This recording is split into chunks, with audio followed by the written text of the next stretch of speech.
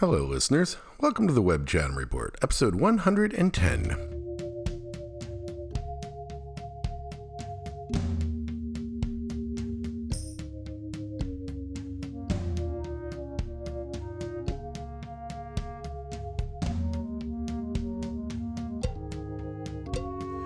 Hey, how you doing? What's up? Oh, I'm not gonna lie. I almost forgot about you guys today. What is it? Day 705 of my pandemic fun times quarantine. Only man alive, still quarantining. Yesterday they told us that the kids aren't going to get their vaccines until maybe April if we're lucky now. Woo! I'll just keep this up. Everybody's like, whatever, man, kids don't get sick. And I'm like, yeah, sure they do. You know, it's pretty interesting. It's like, I understand where people are coming from. They can have different perspectives than me, right? And honestly, in a lot of ways, it doesn't really matter to me what decisions the world makes because we don't fucking go anywhere. So if the world wants to open up, that's fine. The world can open up. But, you tell me that COVID's not just as likely for my kid as the flu or a car crash. And I'm like, yeah, you know what we do with the flu? We fucking vaccinate our kids. And you know what we do for cars? We put them in car seats. So either way, right? Like, is it more likely that a kid gets the flu without the vaccine? Well, that just says to me that the vaccine is very important. Or is it that when kids have been vaccinated for the flu, that they're just as likely to get it as kids that haven't been vaccinated for COVID? Well, then I definitely want my kid vaccinated because then I don't have to worry about it even as much as the flu. It seems very clear, I don't know. It's a little weird. You make your own calculations. Emily Oster, who I've historically really respected on this topic, was like, maybe it's time parents accepted that this is, going to be the way it is and we should just move on. And I, I was reading all these comments from parents and I get where they're coming from. They're like, my kid's in daycare and because of these quarantine rules, I paid for a whole month of daycare and I got 4 days. Yeah, that shit's bullshit. And I think, at this point, if society wants to go fucking Lord of the Flies out there and have no quarantine rules for everyone, I guess they're welcome to it and I'll just stay home. I feel terrible about that though, because I strongly suspect there are some people like me out there that aren't as rich as I am. And they want to stay home and they want their kids to be safe. And, they would prefer a zero tolerance environment, which is a totally rational thing. Large components of our society operate on zero tolerance. Like our factories and our oil wells, not everything in society is, well, statistically, you're unlikely to get your hand cut off. No, at a factory is like 106 days since our last security incident, zero tolerance for unsafe behavior.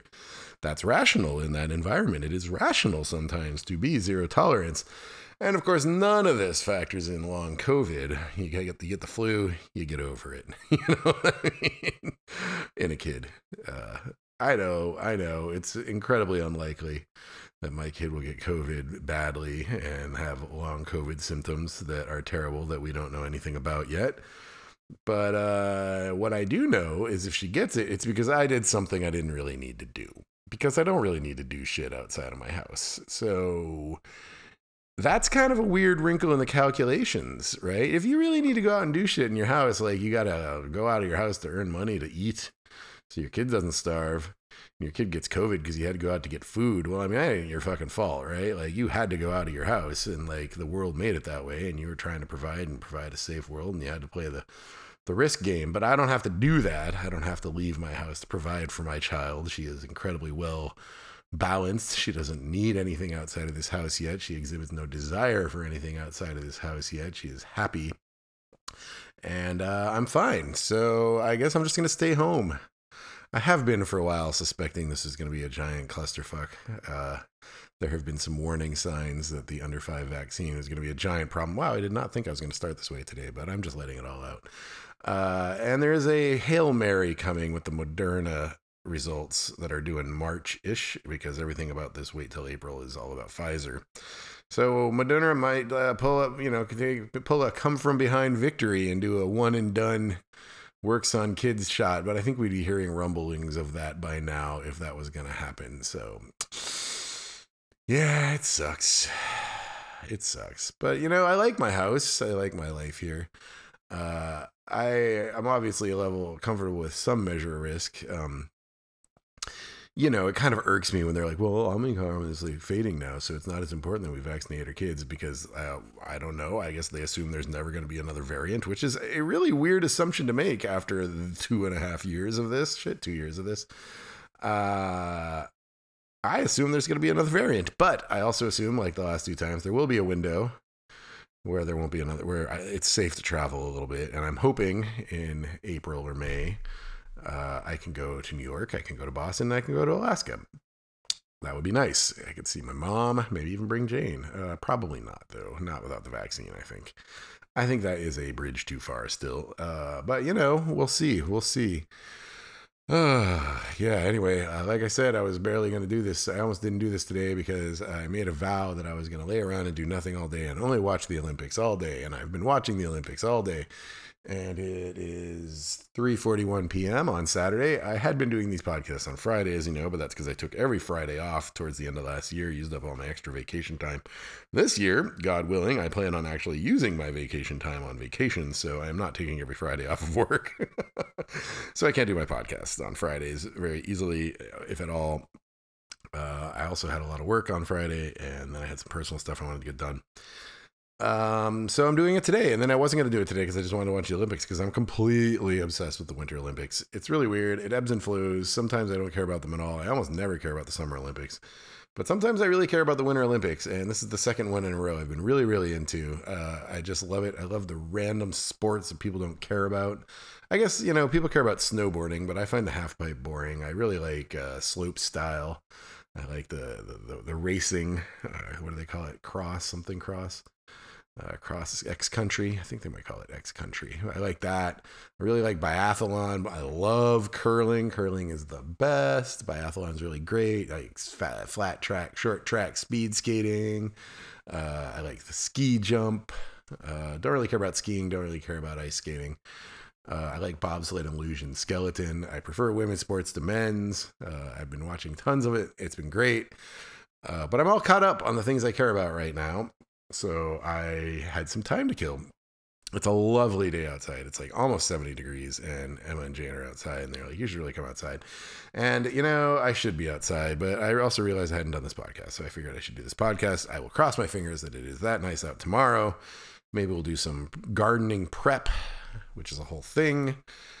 I made the decision this year to not plant my seedlings immediately early like I have the last year. Last year, I counted exactly 8 weeks out from last average frost date, and I planted my seedlings, and they just felt like they're in the garage too long. A lot of them just didn't like being in those little planters for that long, especially the cucumbers and stuff. This gardener I watch on YouTube, James Prigioni, strongly believes that most plants, which are better to just plant them straight into the planters in the ground rather than do seedlings.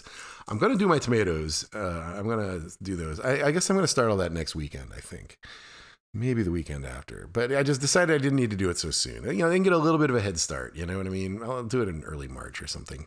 But I got the hoop house here, the new hoop house. I need to see how big those are. I need to figure out where they are. I need to figure out where I'm going to get all my dirt this year. I need like 4 cubic yards of garden soil, container soil. I don't know where I'm going to get that much. I don't want to buy like 50 bags. I guess I could buy a pallet of bags. But I think I can just get like two yards of compost, 2 yards of, I guess, peat moss, and then get a bunch of vermiculite and make my own. I don't know. I got to figure that out. So that's something I'll do tomorrow. Might actually build the hoop houses and stake them in, but at least I'll open the box and look at the instructions. So yeah, hopefully maybe tomorrow we'll do all that stuff. Anyway, other than that, life in Chatham County is going great. I've become really obsessed with memorizing my countries. Every morning I do these country flashcards for Europe and Africa and Asia and the Caribbean. That one's really hard. In South America, because I was having a lot of trouble with the Guyana, Suriname, and French Guyana part. And I was having a lot of trouble with Guatemala and Honduras. So I've been doing Central America. I've got them all down. Every morning I go through them all. Jane's been doing the same thing with states. She knows where all the states are now. I think I'm going to start her on countries soon. I bought her a globe. She's been looking at the globe. We've been watching the Olympics, and I point to the globe where China is and where Beijing is, and different athletes are coming from playing. Like there's the Netherlands, there's Switzerland, and I show her where these places are. She's making some progress there. That's pretty good. Yeah, but the Olympics, really into them, really into country memorization. My HOA treasurer duties for the year are done. Everybody paid their dues. Thank you, Valley Meadow neighbors. I don't think any of them listen to the podcast. Actually, I don't know. Maybe one or two. But everybody's paid up, so that's very exciting. I have done my job for the year, my good deed. Let's see. I gave a bunch of money to the Democratic Association of Secretaries of State. That's pretty exciting. James Carville's been pointing out that the Republicans have been outraising us 3-1 at the Secretary of State level. So consider giving some money there. Yeah, things are going well. I'm happy. Work is good. Health is good. I'm still on my Wegovy. I'm still on my diet. I'm 23 pounds down. It's slowed way down. I'm lucky to lose a pound a week now, but that's fine. That's all I need. Yeah, I'll be a pound this week, and then it has been a pound this week, and then as long as I lose a pound a week, I'm good. 5 more months of dieting. Was that 20 months? 5 times 4, 20 and 20 more pounds. Yeah, that'd be great. I'd be down 40 pounds. Maybe six. I have 4, 5, 6 more weeks of the 0.25 milligrams of Wegovy. And then I got my prescription filled for 2 months. The next one up, 0.5 milligrams. You're supposed to go up every month. My doctor originally prescribed me 3 months at the same. And it's definitely I wouldn't say it's wearing off, but it's not as strong. It's hard to explain. I mean, it's definitely still reduces my hunger. I eat a lot less. I have no problem fasting 16 hours a day. I do that every day. But I am eating a little bit more each day, and I don't get nauseous when I eat too much. And the volume of too much is about half of what I ate normally before. So it's definitely improvement, but it's not as intense as it was. And I have a friend that's on this, and he says, when you step up, it kicks in a lot more again. And so I was debating. I mean, this stuff is so expensive. It's I don't know, $1,200 a box or something for 4 weeks. And I was like, I could just step up to the 0.5 now, but there's supply shortages in it. And I am still losing weight.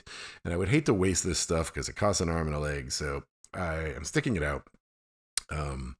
Try to keep buying in advance because the stuff is really, really popular, and it is very hard to get. There's a lot of shortages. So I wrote to my doctor. I was like, can you just bump me up to 0.5 now? I don't, give me 2 months so I can it took me months to get this stuff originally. So I was like, I'm going to need time to get this from the doctor. I can't get it right when I'm finishing up. And they wrote back and they're like, your doctor quit. And I was like, shit. I love that guy. He was the best doctor I ever had. He was awesome. He treated you like a human being, and he trusted you, and he didn't get panicked, but he didn't he didn't indulge your panic, but he didn't make you feel stupid. He gave you what you needed. He was awesome, and he was Jane's doctor too, and he's just gone. They won't say why. The woman that answered the email is like, we'll refill this, and she refilled it, but you'll have to come in before if you need anything else. And there's a third step up. There's a 0.75, and I plan on going to it for the last 2 months of this. So I guess I was like, well, cool. Can I get a new doctor? And they're like, we don't have any. And I'm like, so I have to come in, but you don't have a doc. I don't know. It's all fucked up. It's such a bummer.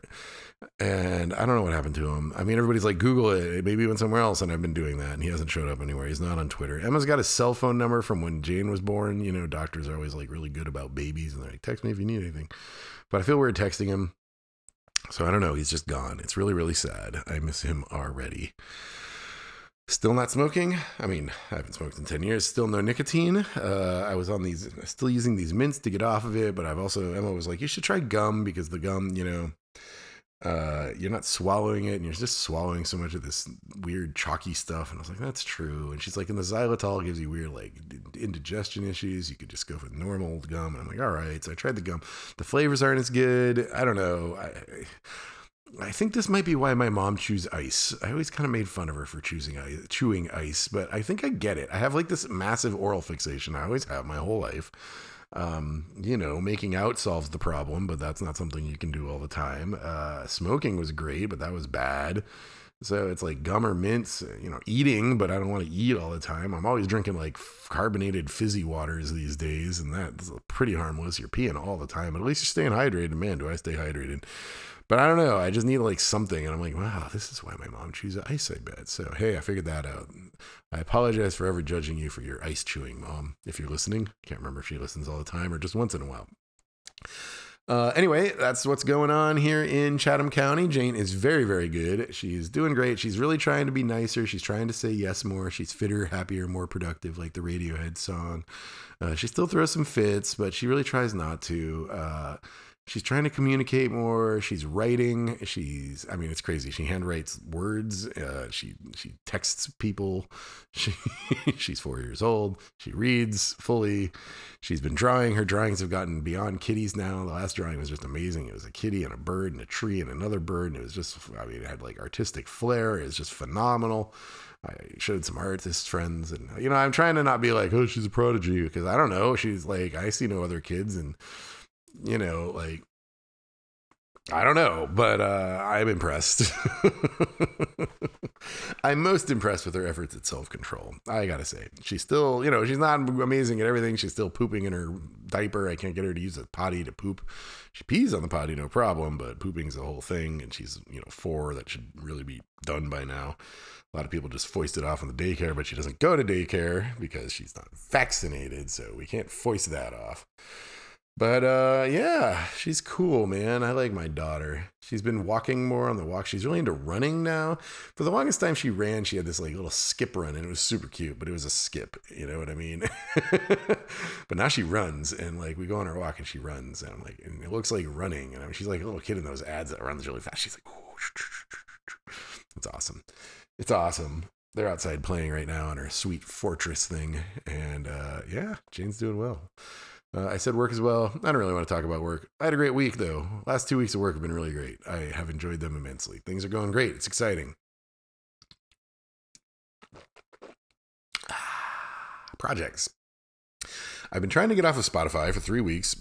It is a total nightmare. I've written extensively about my objections to Joe Rogan and Spotify and all of that. Ooh, we're making progress.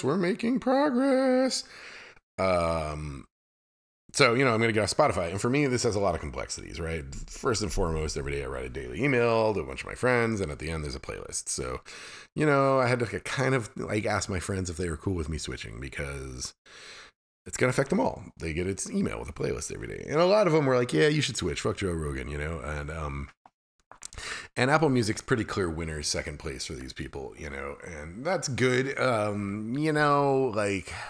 I don't want to rant and rave about Joe Rogan the whole time, but like, there's some people out there that do like moral equivalency stuff, right? Like, well, Joe Rogan sucks, but Apple has the Steve Bannon podcast. And I'm like, okay, yes, but Apple doesn't give Steve Bannon $100 million. Apple just has an open platform that anybody can use. And yes, I believe they should kick him off of it. But these are two very different things. My money goes to Spotify, and Spotify's money goes to Joe Rogan. My money goes to Apple. Apple's money does not go to Steve Bannon. It's different.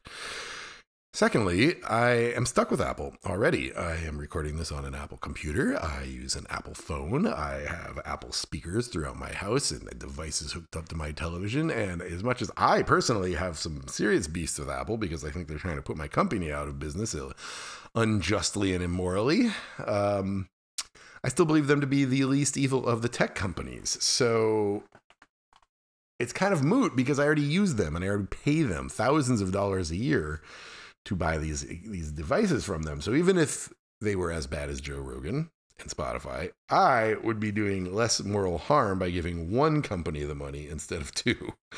So that argument doesn't wash on several levels to me. So, and also I already pay for Apple Music. I already pay for the like Apple streaming family thing for the whole family. So it's free for me. So that's also like a huge differentiator. People have also suggested Tidal, but I'm not a huge fan of Square and Jack Dorsey. I guess I don't hugely object to them, but not my thing, generally speaking. So Apple it is. But so then that introduces a ton of complications for me, because Apple Music kind of sucks as a product on the Mac. It's not as bad on the phone, but it's still pretty bad for me, because it is spiritually two apps in one. It is an app a streaming app like Spotify, and it is a file management app for people like me that have a lot of digital audio files. And I do. I have over 100,000 digital audio files on my computer. I have been meticulously curating my iTunes library for over a decade. Every CD I've ever owned is ripped in there. I still rip CDs into it weekly. As you know, everything I sell from Discogs, I rip into there. It's a huge part of my life. So I kind of thought and hoped that I could use Apple's streaming stuff and Apple as my file manager in one version of the app, and I cannot. They have a requirement to sync your playlist. This is something Spotify does automatically. If you make a playlist on your phone, it shows up on your computer and your other phone. Apple Music does not. You have to turn that option on. And to turn that option on, you have to turn another option on called Sync Your Library. And the dialog box in Sync Your Library is written in kind of a vague way. The message, it said, show all the music you've added, purchased, and uploaded. The music on this computer will appear on other devices after syncing the cloud. That's what it says when you click Sync Library. When you try to sync your playlists, it says you need to turn on Sync Library in order to sync your playlist. So I was like, okay, I do need to sync my playlist, but I don't want to sync my entire iTunes music library, chiefly because Apple doesn't let you sync a library larger than 100,000 songs. They just don't. It's bullshit. Secondly, that you can't control what goes to the cloud. So the first weekend I was like, okay, well, I got to turn this button on. So I turned it on, and then I had to wait 2 days because it tried to sync my entire iTunes library to the cloud. I realized this is a horrible mistake and it wasn't going to work. So then I spent the next weekend deleting all of the stuff that was up in my iTunes library. To do that, I had to make a new iTunes library that was blank and then turn off the button and then delete all the playlists and then do that on both phones. And I think now that's done. I have experimented already with a piece of software called SongShift that will copy my Spotify playlists to iTunes. And that software works really well. I strongly recommend it. There's another one called Free Your Music. They both work pretty well. You got to fix a few matches. That will take an hour or two, but it looks like I should be able to do that part no problem. Once I have successfully gotten my iCloud library completely erased, which there's no way to tell if you've done it. All the support docs, you're like, delete everything out of your library and it'll erase. And I'm like, okay, I did that on my computer because they say to do it on your computer. I look on my phone, nothing erased. I did it on my phone, and then for 5 days, that phone just said syncing library with a swirling progress beach ball. But it looks like it may have worked. So maybe tomorrow I can try this a third time in a third weekend, and I can finally get my iTunes switched. It is taking an extraordinary amount of time to get my Spotify off of Spotify, but maybe I can do it this weekend. I bet it won't be done until next weekend. But that has been a huge project for me, and it's taken a ton of time, as you can tell by how long I just talked about it. Gardening, like I said, I'm not going to start for another couple weeks, so that is good. I did get my hoop houses in the mail, and I got 3 different coverings for them. I got like a summer covering that's like netting that'll keep the squirrels and the deer out of them, but will let the bees in. I got a shade cloth for the hot summer weeks, and I got some like greenhouse material for the winter to extend the season in the winter. My lettuce was going great into December, and then it got snowed on and ruined. And if I did not let it get snowed on, I would still be eating lettuce from the garden right now. And so I'm bummed about that. So, and spinach and Asian chives and all the stuff I was still growing. And so next year I won't let that happen. It's weird though, because for several months now, I guess 2 months, I haven't had any gardening since mid-December when the snow started hitting. I haven't had any gardening, and I don't like it. My weekends feel like I don't have anything to do, and it makes me feel like a schlub. I'm like, I have no projects. So I've been really trying to find projects left and right, like this iTunes thing, to fill up time that was taken by gardening. So I'm excited to start again, get my tomato seeds planted, get things going. Next weekend, I might take a day off and really go for a 3-day weekend, but soon. And then the big other thing is that the Good Morning, Hello, How Are You book is done. Emma designed a cover. Thank you for everyone's input on the cover. We sent off the first proof. It came back on Tuesday. Emma had some changes she didn't like to the cover. But the big thing was I did not like the text size. I thought it was too small. The book itself is huge, and I was like, I can't get any longer and thicker of a book, but I want this text to be bigger. So I reflowed the whole book, making the text 1 point bigger by slightly tightening up the leading and slightly expanding the margins. And I had to reflow all of my kerning and tracking adjustments for widows and orphans and hyphenation. And it took 3 days. And it was really rough, but it's done. The second proof is out to them. I ordered the express service, so it should be back by like Tuesday or Wednesday. If that goes well, I will set up, I might do this tomorrow. Oh God, I have so much to do. I will set up the store on, yeah, you know what? I'm going to do that tomorrow on my Squarespace page and start accepting pre-orders for the book. So that is exciting. Yeah, this book is almost done, man. It's thrilling. It's thrilling. I don't know what I'm going to do. I mean, I'm still writing another Good Morning, Hello, How Are You book right now, I guess. So that's volume 2, I guess. This pandemic's not over. So yeah. And then I've been working on a family. So I had this epiphany. I've been reading, I was kind of caught up in all the books I wanted to read, and I was like, I need to read a book. And I went over and looked at my shelf, and I found this book that my mom had sent me. There was a book, a biography of my grandparents' best friends who also lived in Wasilla in the 1930s. And I was like, okay, you know what? It's time to read all these books the family's been sending me. History of family members, history of like Alaska. So I read that one, and, you know, I remember the Carters, Pat Carter and May Carter when I was a kid. And my mom, you know, obviously was friends with them and their kids. And and then my uncle sent about 2 or 3 years ago, he sent me a draft of the book he was writing about my grandparents, my mom's parents, his parents. And he had a note, and, you know, he's like 80, and he was like, thank you so much for offering to help with this. And I did offer. And, you know, like, I'm mostly done, but as you can see, it's a little thin in the 50s and 60s. So I'm hoping that sometime I can sit down with your mom and Bonnie, their sister, and interview them and have them fill out the 50s and 60s. And so I read this book. I'm not quite done, but I'm reading this history of my grandparents, and it's awesome, and I love it. My great grandmother was Mother of the Year in North Dakota in 1953. One of my grandma's sister or brothers played baseball with the Capone family, Al Capone and his brother. And, you know, it's just cool stuff all around. I found out that my mom was probably conceived in Asheville, North Carolina, which is a thing I had no idea about. And, you know, so I'm reading it all, and I'm like, last year, my mom and Bonnie went and stayed for a month with him in Wisconsin. And I was like, I hope those interviews happen, you know? So I talked to my mom last night. She's like, no, we didn't get around to it. I'm like, ugh. Because if the interviews happen, I was like, going to just offer. I was like, send me everything and I will finish this book for you because you have 85% of a book here. And, but that didn't happen. So I will finish this book. I will email Skip. I hope he's still like, you know, into it. And then I guess I will go, or I'll arrange for my sister to sit my mom and aunt down and record audio of the two of them talking to a list of questions that I will send. And then maybe I can help him finish this book. But I really want to finish it. My other uncle, my dad's brother, has written a book about my dad's dad. And I've owned this book for 10 years. And I flipped through it and looked at stuff, but I never read it cover to cover. So that is the next one I will read after this. So I'm just reading all these family books.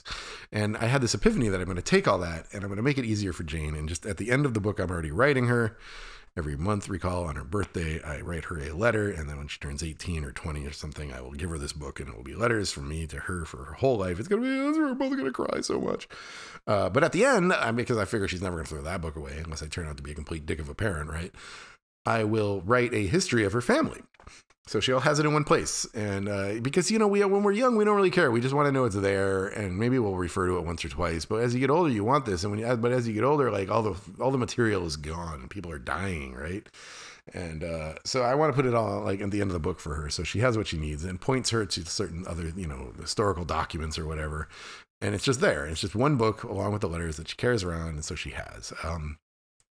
So I'm doing both my sides of my family. One side of Emma's family, her dad's side, is meticulously well documented because it's the Wells family of Connecticut, including Gideon Wells, Abraham Lincoln, Secretary of the Navy, and, you know, Sumner Wells. Very well documented. But her mom's side of the family is far less documented. They are like Quebecois, and it's unclear when they came, and Janet doesn't know a whole lot, and she's got sisters, and, you know, like I need to get that information out of her, and her brother, I think, would know the most because he's the oldest. And so we're working on that part too. But then I will get all this and just put it into the end of this book for Jane. I'm not going to like become like a genealogy freak or anything. I'm just like, I want it all there for her because I think as we get older, we want it and we think about it more, and then it's too late. So trying to do that favor for her. So those are the projects I'm working on. That's what's going on in Chapel Hill, North Carolina, in Chatham County. And we'll talk about the media now. Added some stuff to Plex, added the 2018 version of Papillon. I got it off of Netflix in Blu-ray form, and I don't know why. I don't remember if there's somebody in it I like or somebody that I like wrote it or directed it. I have no idea why. I don't know. But it's up there now. Maybe I'll watch it this weekend. I'm putting right now Ghostbusters Afterlife up there about the 4K Blu-ray. It's ripping in the other room. That should be up there by tomorrow. I put 3 Wim Wenders films. I'm trying to get all the Wim Wenders films up there. I had most of them, but there's some early ones and some late ones I don't have. So I put this biopic of Pope Francis. It's not a biopic, it's a documentary called Pope Francis, A Man of the Word. He has a film I'd never seen or heard of called Everything Will Be Fine, and so I put that up there. And then in one of his older films, The American Friend, that I saw at the Brothel in Boston, in Cambridge, like, I don't know, 30 years ago, but with Annie, and I really like that, so that's up there. If you care about Wim Wenders, those are up there. Discogs, I sold a bunch. One thing I've been doing is I've been going through all my vinyl, because 1, 2, 3, 4, 5, 6, 7, 8, 9, 10, 11, 12, 13, about 20 crates of vinyl, plus the box sets and the 7 inches, and 20 record box bins of vinyl, and they're getting full. And I don't want to add another one because I'm running out of shelf space. So I've been going through, and I've been accidentally buying doubles of things through the years. So I went through from A to G, and I pulled out about 15 doubles. Oh, just ridiculous. And so I'm selling them, and vinyl sells so much faster than CDs, which is nice, and they go for good money. So I've sold the Dead Can Dance vinyl, Serpent's Egg. I've sold the Mac DeMarco vinyl, Salad Days. I sold an Angel Olsen vinyl, All Mirrors. I actually had 3 copies of that one for some reason. And first edition pressing of The Suburbs by Arcade Fire, because apparently I bought it twice the week it came out. So I sold all those on vinyl. I got about 10 more up there, and then I got to go through the rest of the vinyl to pull out other doubles. It's ridiculous, but it's really freeing up a lot of room. It's nice.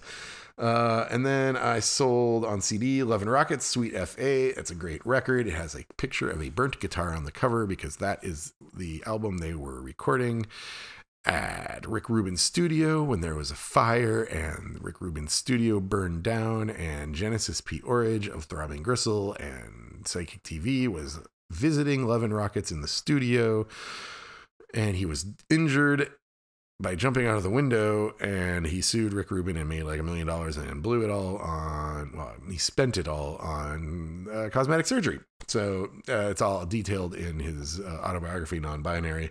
I had heard about it at the time, and I knew that like Love and Rockets lost all their gear on it. It's a great record. I have talked about it before, I believe, but anyway, I sold my CD copy. I already own it on vinyl. I sold a copy of Another Green World by Brian Eno. Also own that on vinyl already. I sold Orbital's second album, Orbital 2. Do not own that on vinyl. I'm not going to try and buy all the Orbital records on vinyl. I really like Orbital. Ooh, as those words are coming out of my mouth, I felt regret. Marie Kondo kicked in, and I feel regret at departing with that Orbital album. I may actually purchase it on vinyl if I can find a cheap copy. And a David Geffen, a DGC Records compilation called DGC Rarities. That is one of those compilations that has like a previously exclusive Nirvana track on it, which is why I kept it all these years. But all those exclusive tracks have appeared on the various 20th and 30th or 25th and 30th anniversary pressings of Nevermind and stuff like that. So I have those on vinyl. So don't need that CD anymore. I think it's the one with I Hate Myself and I Want to Die.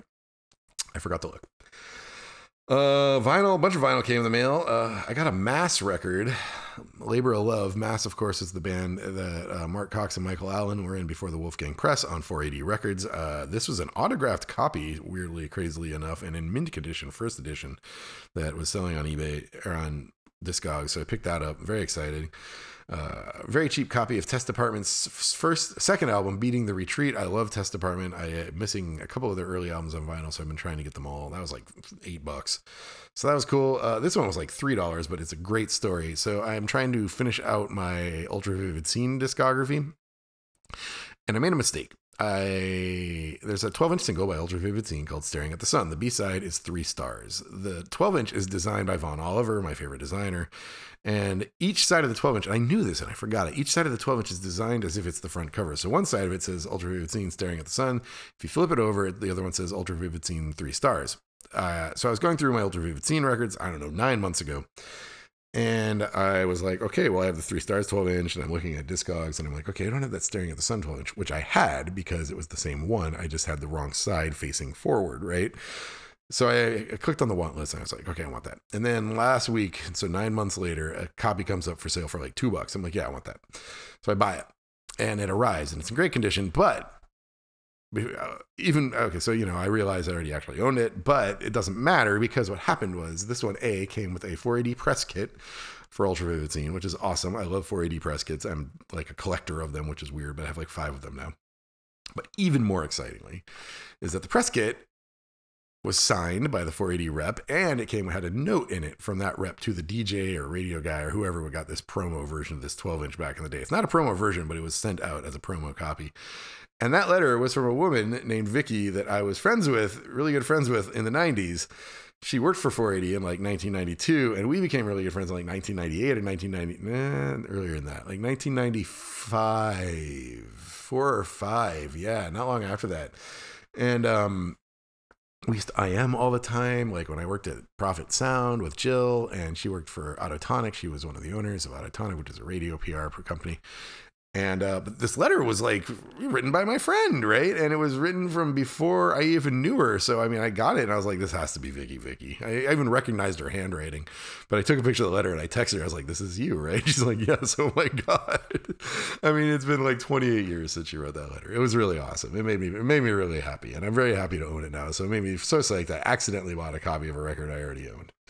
That was great. I got the new Mitski on vinyl, Laurel Hell. Been listening to it a ton. I love it.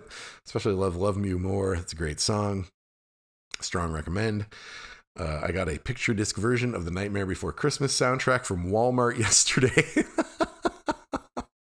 I'm counting on that appreciating in value somehow. Loretta Lynn, Back to the Country. That was the Vinyl Me Please record of the month for me. That just came yesterday. I haven't listened to it yet. Just an hour or two ago, I got a Sonic Youth record, the last edition of the Three Lobed Records record club I've been in for all of 2021. It's called In, Out, In. It is their performance at a jazz festival, I think Montreux. Just finished listening to it. It's fucking awesome. Strong recommend the new Sonic Youth In, Out, In. It's obviously not new. They're broken up, but it's the new record. One track of it is on Spotify. I haven't listened to that track to see which one it is yet, but the vinyl's awesome. Very excited. And then I got my Microphones box set in the mail.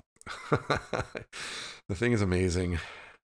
I had gotten a check in the mail and I was feeling flush with cash like a month ago, and I remember this vividly. I was sitting upstairs watching Jane at night, and I looked at my phone. I got an email. I was like, there's a new Microphones box set. It's $250 or some absurd amount of money. And it has everything. It's this and this and this and this. And I was just like, do it before. Just don't think about it. Just do it. And so I clicked on it, and it was like a very well-made site with Shopify and like Apple Pay. So like within 2 seconds, I had bought the thing, right? And apparently, good job, because I think it sold out immediately. They only made like 250 copies or 300 copies or something. And so it just arrived, and it's just magnificent. It is probably the finest box set I've ever seen. It's 10 pieces of vinyl, but it also has a download card for like, 18 hours of music. Every piece of music they've ever made, including every stem available for every song he's got stems for, 55 unreleased live tracks, an additional whole live concert, all the music from the early cassettes and singles and B-sides. I've been listening to it for weeks. That's not true, but days. I like the microphones. I own several Microphones records. I've listened to several Microphone records, but these are the ones I hadn't heard before. Early tapes, 1996 to 1998, Don't Wake Me Up, Song Island. I had already heard Mount Erie, but I hadn't heard the drums from Mount Erie. Early tapes, I already said that one. A few live recordings, 1999 to 2003. The Foghorn tape, which is just a tape of the foghorn sound from the background. Fantastic. The Glow Part 2 and other songs and destroyed versions. And The Little Bird Flies Into a Big Black Cloud. Those are the ones I've listened to. I'm not even done listening to all the downloads yet. So it's just awesome. I love the Microphones. I love Phil Lavernum. It just makes me so happy. It was a great purchase. And thrilled to have it. Other albums I listened to in the last 2 weeks: Unbunny, Sensory Underload, Uncertain Tracks, 1996 to 2008. Unbunny is the project of a guy named Jared Del Rio. He used to live in Portsmouth, New Hampshire, when I used to go up there to see Vicky, actually, and Lisa Carver, the editor of my new book. I've stayed in touch with both of them. And this guy, Ian Fitzpatrick, who I also stayed in touch with. We are all friends, and they were all friends with this guy, Jared, in Unbunny. I only met him like once, but I loved Unbunny. I thought they were a great band. Apparently, he moved out to Seattle. I lost touch with him. But I thought I had all the Unbunny albums, but it turned out there was one last album and this compilation of unreleased stuff that I had not listened to. And I mentioned him last episode, because I listened to the album, but this time I listened to the unreleased Sensory Underload, Uncertain Tracks, 1996 to 2008, which is not a greatest hits. It's more like an unreleased kind of thing. Amusement Park's on Fire. I used to love this band, really good shoegaze rockin' band, and saw them at South by. Just was obsessed with them around 1999, maybe 2000, 2001. Probably more like 2003, 4. But I got into them again this week, and then I checked in, and they had a new album from last year, and I hadn't heard it. It's called Anarchia. And it was great. More mellow, less distortion, but I still really liked it. Mo, the Scandinavian singer-songwriter lady, pop artist, has a new album called Motordrome that I really enjoyed. And, you know, it's like a Robin-esque pop woman singer thing. It's really great. Cynthia. Diavol Stráin. I don't know anything about this band. They did like a KEXP or something. I think it was KEXP. And they're so goth. They were awesome. It's these two super goth ladies playing guitar and bass to drum machine, and they're wearing like goth face makeup. They just ruled. And so I listened to their album, Elegia del Olvido, Elegia del Horror, and it's awesome. Diavol Stráin, if you're a goth. Fantastic record. I listened to the latest Lionel Ritchie album, Renaissance. There's a transition for you. And I listened to the last Whitney album. Or no, I listened to the hits album, Whitney by Whitney, because I never actually listened to it all the way through. They were both great, as I'm sure you can imagine. I found out Sam Rosenthal from Black Tape for a Blue Girl and the founder of Project Records, the seminal goth label that like used to advertise in the back of Rolling Stone when I was a child, and got me, you know, and I was into all that stuff, Lycia, Love Lies Crushing, all that stuff. His band was Black Tape for a Blue Girl. We are Facebook friends. And he mentioned that he has a space rock band called As Lonely as David Bowman. As Lonely as Dave Bowman. And I didn't know about this band. And I was like, oh my God, that's amazing. So I listened to their album Monolith, and it was right up my alley. It's like space drone. And I was just so happy with it. And I didn't know he was doing this. And hats off to Sam Rosenthal for that great record. Broken Social Scene has a new unreleased tracks album or B-sides. It's called Old Dead Young, B-sides and Rarities. I listened to that. It's awesome. It's about half mellow, 1/4 drone and 1/4 rock, and I loved it. I listened to the new Anaïs Mitchell album. We have talked about Anaïs Mitchell a couple times on this podcast, thanks to my friend Conrad. She has a new album, self-titled. It's called Anaïs Mitchell, and I loved it. It was great. Singer-songwriter, some, you know, famous guest vocal or guest appearances, but mainly her, and just beautiful, gorgeous record. There's a band called Palace, which is separate from Palace, Will Oldham's Palace. There's another band called Palace, and they have a great record called Shoals. I had heard them before. I think I years ago made the mistake between the two Palaces, and I realized I like this other Palace, so I listened to their album, and it's awesome. It is, I don't know how to describe it. It's good. Kind of dramatic. Not like post-rocky dramatic. Maybe in the like Foles vein or something like that. Or Chick Chick Chick-ish. Or something like that. You know, it's good. Dream Academy's first album, Dream Academy. I never listened to the whole thing, so I just gave that a listen, and I enjoyed it. Started a few other tracks besides the two singles, Life in a Northern Town and The Love Parade. There's like two other really mellow ones I really liked on there. I was going to start listening to their whole discography, but then I got distracted by Chumbawamba and decided I needed to know if Chumbawamba was any good. So I listened to two of their early albums because I always knew, you know, they got the hit, right? I get knocked down, I get up again, you're never going to bring me down, which, let's face it, is a great song. But I have always known that Chumbawamba were anarchists that came out of the crass records scene. And I kind of assumed that because of that, their early stuff was probably cool punk shit that sounded like crass. But in fact, that's not the case. I listened to their first couple albums, including Pictures of Starving Children Sell Records and the album Anarchy. And they're great albums, but they sound more like Chumbawamba than crass, which I guess is not surprising. But, you know, they have like a lot of harmonies and sophisticated pop structures and things. Which I was not expecting, and they're fine, but I was like hoping I found like a second crass, and I've been meaning to check this out for a while, but oh well. New Mitski album, as we mentioned, I really enjoy it. Kathy Heideman.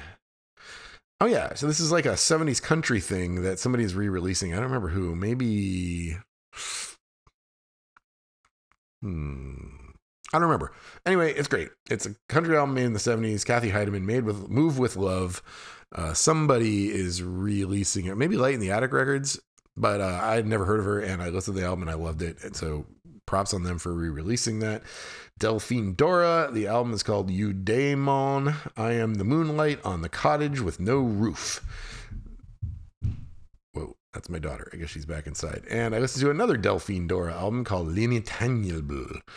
She's gothy. She's weird. She kind of reminds me a little bit of Diamanda Galas, which is kind of funny. Delphine and Diamanda. I really liked it. If you're into goth female vocal things, Delphine Dora. She's great.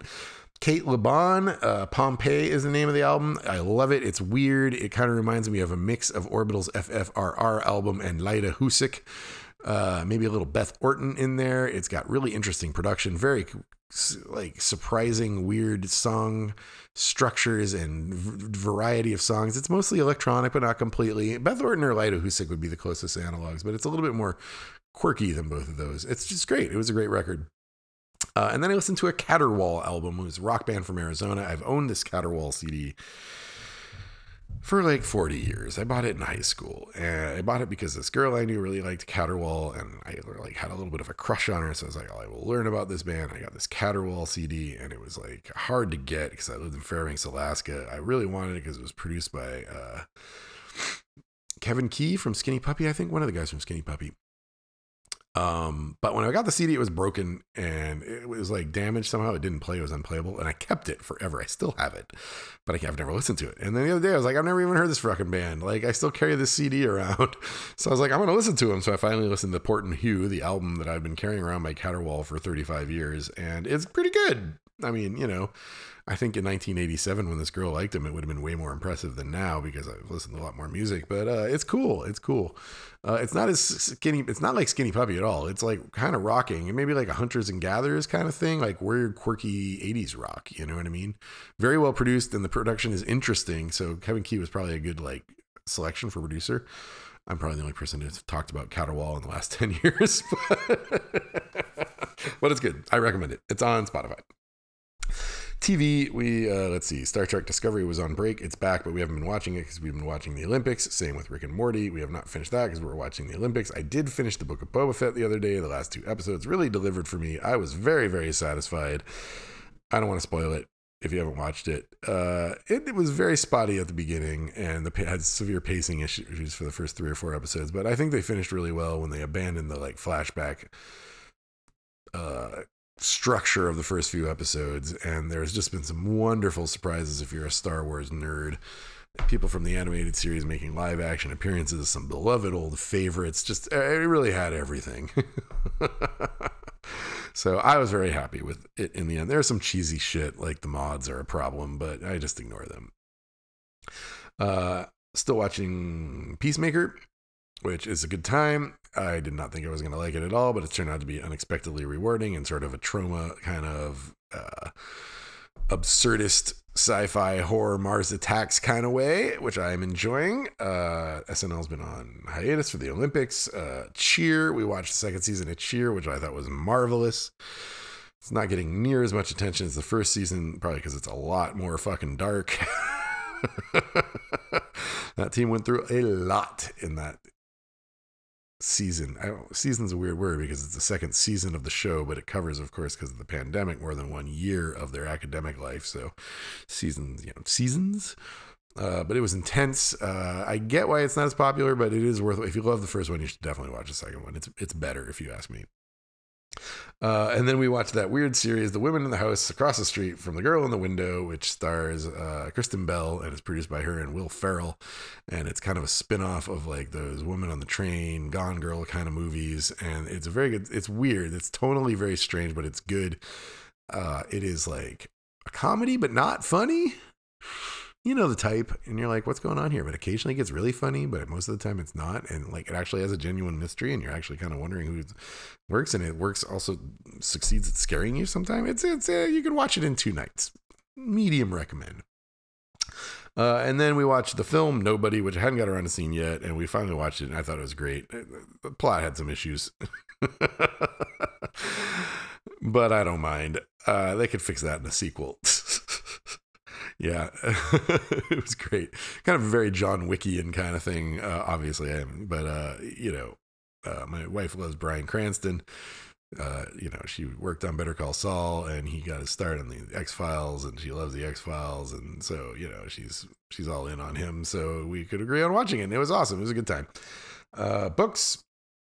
I read the History of Man Ray book that came out on Kickstarter, and it's an oral history of the Club Man Ray, the goth club in Cambridge, Massachusetts, that I used to live next door to, that I went to between 1990 and its closing in like 2007 or something like that. I went there for like well over a decade of my life.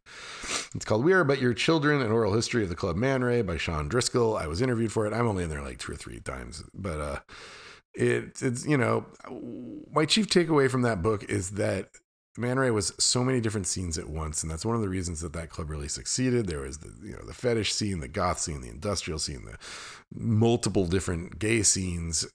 Just amazing place. There are rumors that Man Ray's coming back. I really hope it does. Yeah, it was a good book. It really took me down a trip down memory lane, man. Yeah. And then I read, I was reading short books before that because I was waiting for it to come. And as soon as it came, I wanted to dive right into it. So before that, I read A Short History of Financial Euphoria by John Kenneth Galbraith, which is a book about bubbles. And I think I talked about this a little bit last time, but it was mildly interesting. It's only like 150 pages, and it's got like a decent overview of bubbles, but it doesn't really offer anything new. And if you already know stuff about tulip-o-mania, he calls it with an O in there, and, you know, the Roaring Twenties and stuff like that, it doesn't really offer a lot. It's not like a deep historical dive. It's like a man who is obviously high on the hog of being known for being smart, getting very large book advances for very lightweight books. There are occasionally insights of brilliance in there, but a lot of it is just sort of like, yeah, whatever, dude, we know. It did make me really want to read a book about tulip mania, but apparently there's not a lot of info about tulip mania because the history is just which just kind of ties into one of Galbraith's interesting theories about bubbles. Is he's like, after the bubble, nobody wants to talk about the bubble, and they will never blame themselves. It's always somebody else's fault. So, like, you know, he ties in why there is so little history of tulip-o-mania to that thesis. And I like that thesis. That's good. You know, it's not an inherently provable thesis, but it's a good kind of like heuristic for looking at it. So I enjoyed that. And then I started reading the Alaska books. Our Home is Wasilla by Dominic L. Carney. Pat and Mary Carney's son-in-law, I believe. Pat and May Carney's son-in-law, I believe. A little bit younger than my mom, I think. So I don't know if they knew each other or not. I know my mom knew the Carneys. I don't know how well like the kids all knew each other. But Pat Carney was my grandfather's best friend. They came up to Alaska together, enrolled in the army, enlisted in the army, and before World War II together in Alaska, that sort of thing. And since then, I've just been reading Uncle Skip's biography of my grandma and grandpa, but we will get to that one and the one about my paternal grandfather, hopefully by next episode.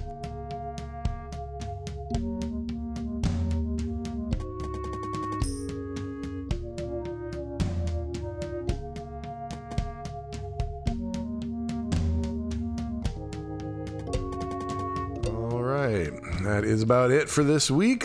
Thank you so much for listening. Drop a line. Let me know how you are doing. I hope it's great. I hope all is well as in your life. I hope you're handling this pandemic well. Let me know if you have questions about any of this content or if there's anything we could do to make your podcast better. Take care.